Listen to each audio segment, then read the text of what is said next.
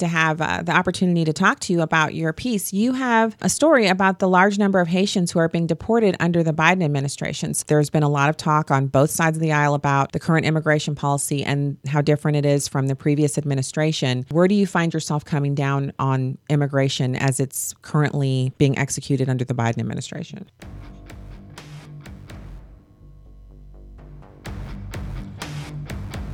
Welcome to Stacy on the Right, the podcast, where I'm your host, Stacy Washington. Find out more at stacyontheright.com and familyvisionmedia.org. So happy to have with us Billy Binion, associate editor at Reason. The website is reason.com. You can find out more in the show notes. His writing has appeared in HuffPost, Washington Examiner, the Saturday Evening Post, the Virginian Pilot, among other publications. Billy is a graduate of the University of Virginia. And I'm so glad to have him here on the podcast to discuss immigration today. Really hot button issue, very passionately held views on both sides. This is a good place to start because one of, I think, the fundamental misunderstandings both on the right and the left is that Biden has somehow fundamentally liberalized the system. When that is simply not true, it's what he promised to do. He, of course, ran on sculpting a very humane immigration policy, and he kind of hit the entire point of his, not the entire point, but a big part of his campaign was making immigration humane again. And I think because people, of course, in media do tend to be biased towards the left, I don't think that's a very controversial thing to say. People are a little misinformed on how much he's actually delivered on that promise. For instance, he still has Title 42 invoked, even with coronavirus vaccines. And what Title 42 allows him to do is it allows him to circumvent everyone's legal right to claim asylum by citing the pandemic and saying, you just can't come in for that reason. Of course, border apprehensions are up because I think a lot of immigrants thought Biden would be more merciful based on the rhetoric. But because arrests are up doesn't mean we're actually letting those people in. And so actually the point of that piece is, I think the title in our print magazine was Haitians Meet Their New Deporter-in-Chief. And it was an homage to when Barack Obama, who also, I guess, said he would be kind towards immigrants, was deporting more immigrants than even Donald Trump did. And so we see all these Haitians, we saw them over the summer, attempt to cross the border after they had that horrible earthquake and after their prime minister was assassinated. And essentially, we have given them no legal avenue to come here. And so Reason is a libertarian magazine. I'll be upfront about my bias. I think we could use more immigration.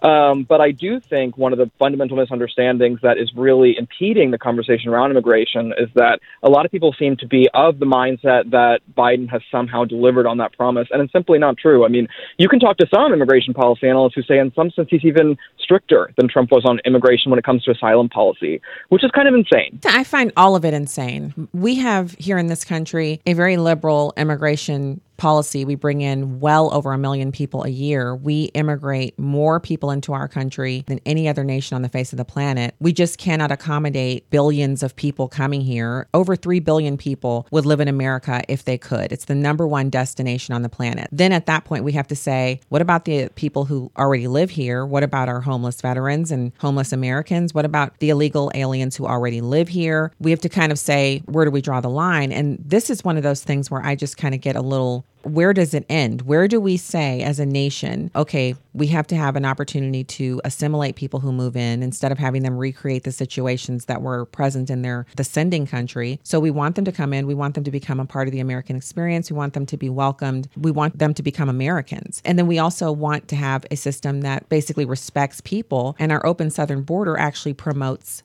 human trafficking. Any person who says that they support more immigration and they support the border being open, you're also supporting human trafficking. So there's a lot more to this. It's such a complex issue, as it should be, because it's dealing with humans. But we really need better policy on the left. We need people on the left to, instead of just saying things that sound great at cocktail parties, people on the left need to acknowledge that the current border situation facilitates human trafficking, and that is a form of slavery. And so we need a different way to go. And as much as people hated President Trump's tweets, the color of his skin, pretty much everything about him, he had the southern border with the lowest traffic numbers that we had in the modern era. That's how well his conglomeration of executive orders that were patched together in order to seal it off. And then people were still claiming asylum. We still had a functioning immigration system in that we were still bringing people in, and we were still bringing in refugees, although at a much slower clip. Now we have the Democrats' wide open border and this situation. And now you're highlighting the Haitians, which honestly, I do feel a lot of sympathy for the Haitians who want to come here. But if you look at how the border is and how it's wide open, it's almost like, well, you know how to get here. You just fly to Mexico and then walk across the southern border, and there's no issue. Yeah, so I'm just going to push back on one thing about the idea that it's an open border. I mean, I agree with you. Of course, we need a functional legal immigration system. But we're actually, and though we do let a lot of people come here who are high-skilled immigrants, if you actually want to come to the border and claim asylum, it's actually quite difficult. And one of the reasons it is very difficult is because Joe Biden has made it essentially impossible with Title 42, which is what I was referring to previously, the idea that we can kind of cite the pandemic and use that to expel anyone who wants to claim asylum, which you do have a legal right to do so. I think the kind of common ground here on the left and the right is that, of course, I'm not like an open borders person by any means, but I do think that this is something that conservatives should sympathize with, is that it's an extremely bureaucratic system. There is so much red tape. So let's say you want to come over and claim asylum. To get in front of a judge to do that takes years and years and years.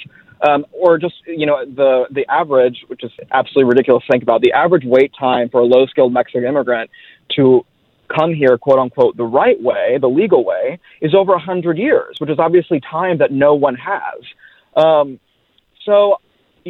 think that there are some, like I said, some areas of common ground between people who might want to curtail immigration and expand it. I mean, we can start by making it functional when it comes to like the court system and getting some of those barriers down that cost the taxpayers a lot of money. And giving people just like the chance to state their case. Well, the only issue with that is that in order to get to that place, we first have to have a sovereign nation with a border that is functioning. So as long as the border is not functioning, you don't have any place where people can meet in the middle to have good policy. And you talked about there's 100 years to get here lawfully. Okay. Well, part of the reason why it's so hard to get here if you are a person from the nation state of Mexico is that we have about a third of the population of Mexico, like a third of the people who would be Mexicans are now Americans. Awesome. They're already Americans. Nobody's going back and taking away anyone's citizenship from this country just because they're from Mexico. But we have the largest number of all of the Northern Triangle countries. If you want to find a larger population of their people anywhere else, you have to go to that country. In the big scheme of things, we say that the immigration system is broken, yet look at the population movement that has already occurred. If we only look at people wanting to come here, who want to claim asylum, when over 90% of the asylees who have filed for asylum, over 90% of their cases are rejected because they don't have a credible threat. They do not have a valid reason for claiming asylum. They're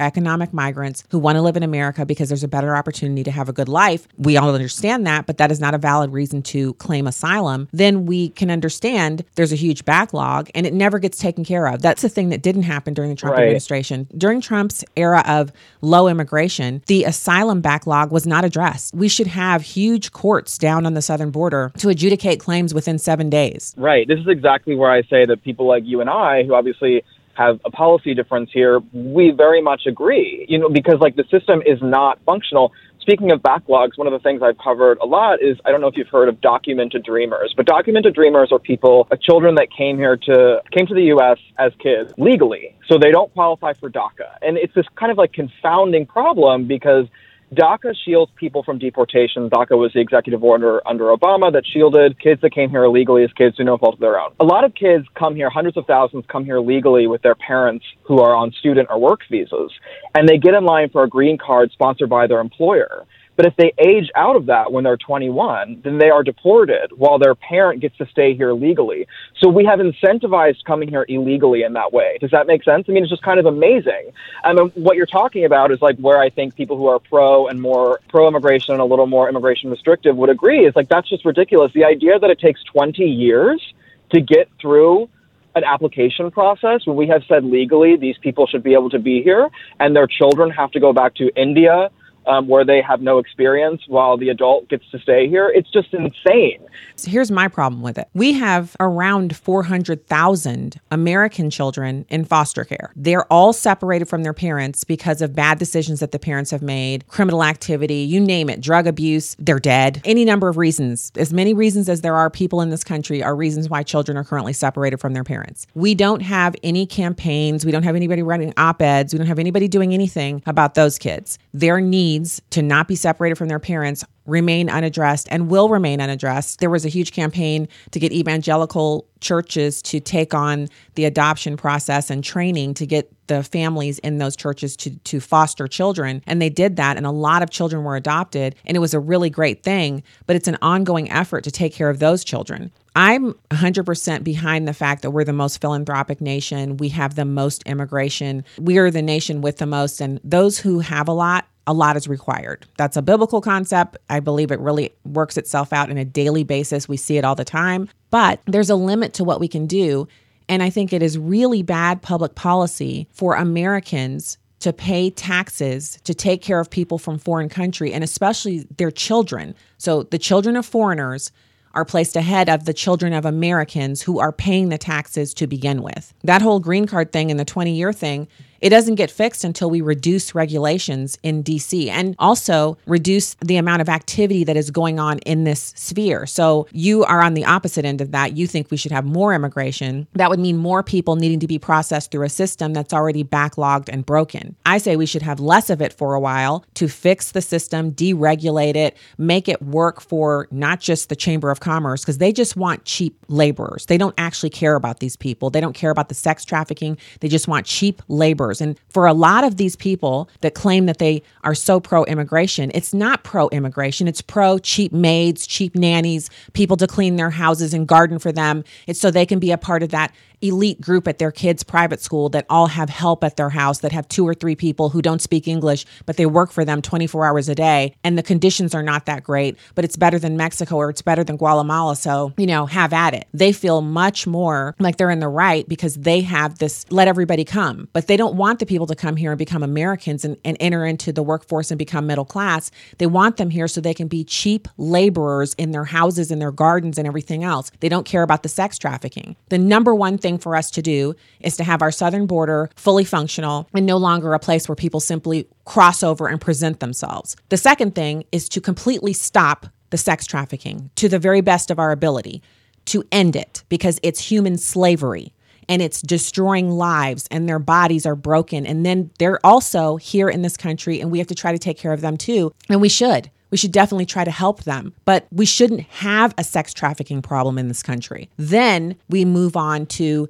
the administrative aspects of the policy that you're discussing, which involves deregulation. It involves some meeting in the middle, and the people who want more immigration give on chain migration. The people who want less immigration give on the number of people who are allowed to come in under the different categories. I would say we eliminate all of these visas for these high-skilled workers because they are displacing Americans, and I would exchange that for permanent legal status for DACA recipients, but without voting. You can horse trade into a solution. The moral position is that we begin horse trading after we stop horse trading human flesh at the southern border. Could you agree with that? Yeah, a couple of things. Of course, I don't support sex trafficking. I mean, that's obviously quite the tragedy. I will say one thing that I think, like I said, is a bit of a misunderstanding is that for some countries, of course, like a lot of people show up at the border and try to claim asylum, whether they're able to do that successfully or not, depends on who's in office. Right now, it is very hard to claim asylum. Some countries don't have any legal way to get here at all. And that's, I think, something that is a little misunderstood is that a lot of the immigration policy in our country is determined by what country you're trying to immigrate from. So the point behind the piece from Haiti is that these people had experienced this incredible tragedy, and Haiti was obviously broken before the prime minister was assassinated and before that hurricane. It's a very broken place and has been and probably will be for a long time.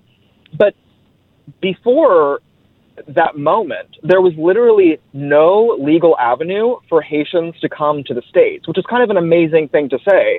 Biden did do one thing recently. He put 6 countries back on a list that can do temporary work visas based on seasons, and Haiti is one of those 6 countries. So now some people will be able to do temporary work visas.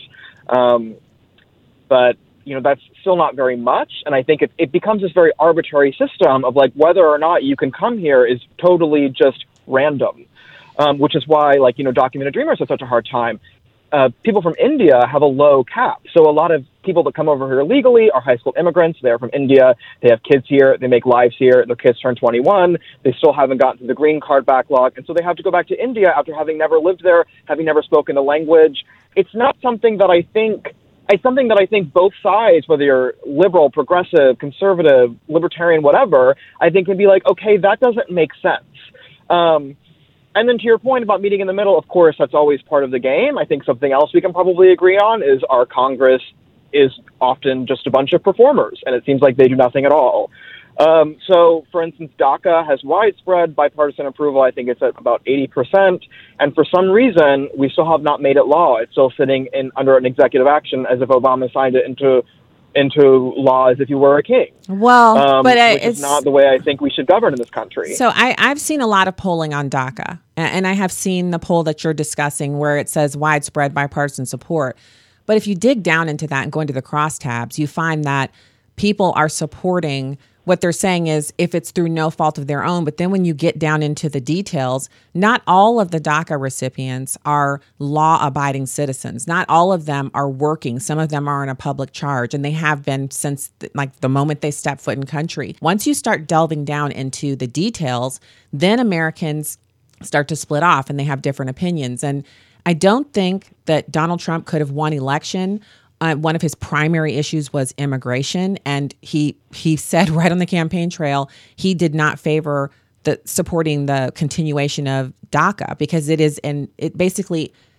incentivizes people to bring their children here illegally. If you say all you have to do is show up as a child through no fault of your own and you get citizenship, then every child who has a parent who can get them here will be here so that they can partake of that work around our current backlog in the immigration system.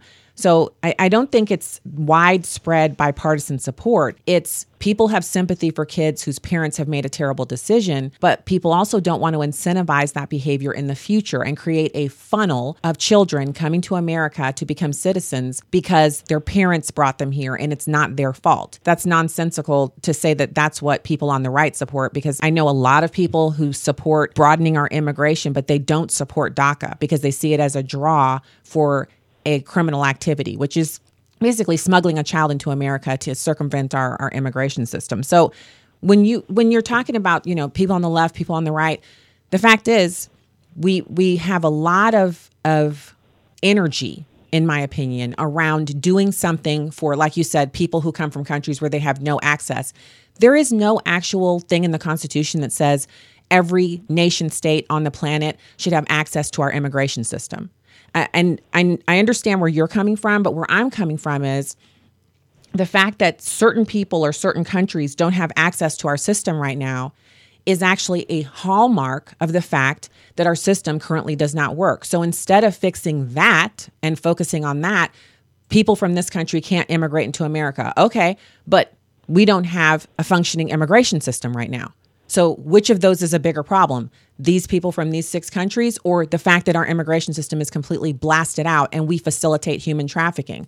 I think it's the second thing. And so I'm one of those, I get on one thing, I've honed in on that thing. And if I see that as the root of the problem, I will address that one thing to the exclusion of all of the other things, because ending the human trafficking and the draws for illegal immigration then enables us to properly assess what's wrong with our system and fix it piece by piece, instead of going to a smaller item that really is far down the list, in my opinion, looking at the amount, billions of dollars a year, over $140 billion a year we spend on illegal immigration in this country. And they have state by state breakdowns. They have all these numbers of how expensive this is for us. But it's not even the money. It's the human cost. It's the number of people who are raped, physically assaulted, the armed robberies, the kidnappings.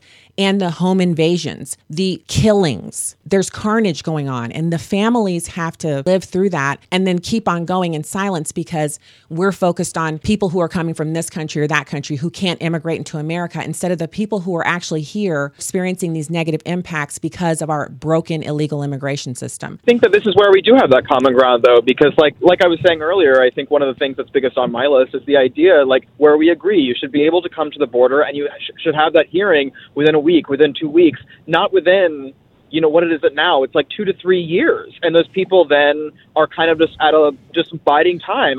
That's when Trump instituted Remain in Mexico, which is its own disaster. Actually, Remain in Mexico was passed by Congress over 2 decades ago. It was law that was already on the books. He implemented it through an executive order, but it's already congressional law. Remain in Mexico is congressional law that was passed that he simply utilized to deal with the border. Clinton was the first one to use it. Right. So it's not something that is connected to Trump in any way other than he found a way to effectively use it to manage our broken border system. But I disagree with you on something you just said. You said we need to address what's going on with the asylum and we need to have those courts set up. Of course we do, but not right away. We should have a moratorium on asylees because until we have a handle on just who's in the country illegally, which people have been human trafficked into the country and the sources of the human trafficking, and a way to deal with the cartels getting rich off of trafficking human beings into this country, we shouldn't be receiving asylees at all. We really do have a huge distance between us. Ironically, though, right now we essentially do have a moratorium on asylees because Biden has invoked Title 42 just as Trump invoked Title 42. Trump invoked Title 42 at the start of COVID, basically saying we have a pandemic. If you come into this country, there's a chance you will further spread COVID. And Biden hasn't gotten rid of that. So what I'm saying is that though the numbers can be kind of alarming when you see, oh, wow, border apprehensions are up. Those are people who have been arrested and sent back. So like those numbers being high, we've also had over 1 million people come in. We've had over 1 million people since Biden was inaugurated less than 11 months ago, or 11 months ago he was inaugurated. And since then, we've had almost 1.4 million people cross into the country illegally. And no, the majority of that number have not been turned away. We have a problem. I'm so grateful that you came on to talk to us about this because I think we could probably go on for another. This is such a complex issue. We could do 3 hours and still not touch everything. I think the demonstration is that you can be where you are on immigration and I can be where I am, and we can still have a productive conversation and share so much of the angst over how broken the system is, have different ideas for how to fix it, but want it fixed. Having ideas, having a conversation, and having the same goal of fixing it is probably light years ahead of where congressional members are, where Biden is, where so many other people who have more power than you and I. I so appreciate your time today and for you coming on and having this conversation with me. Billy Binion, Associate Editor of Reason. And that's another podcast with Stacey on the Right. Thank you so much for joining us. Find out more at staceyontheright.com and familyvisionmedia.org. God bless.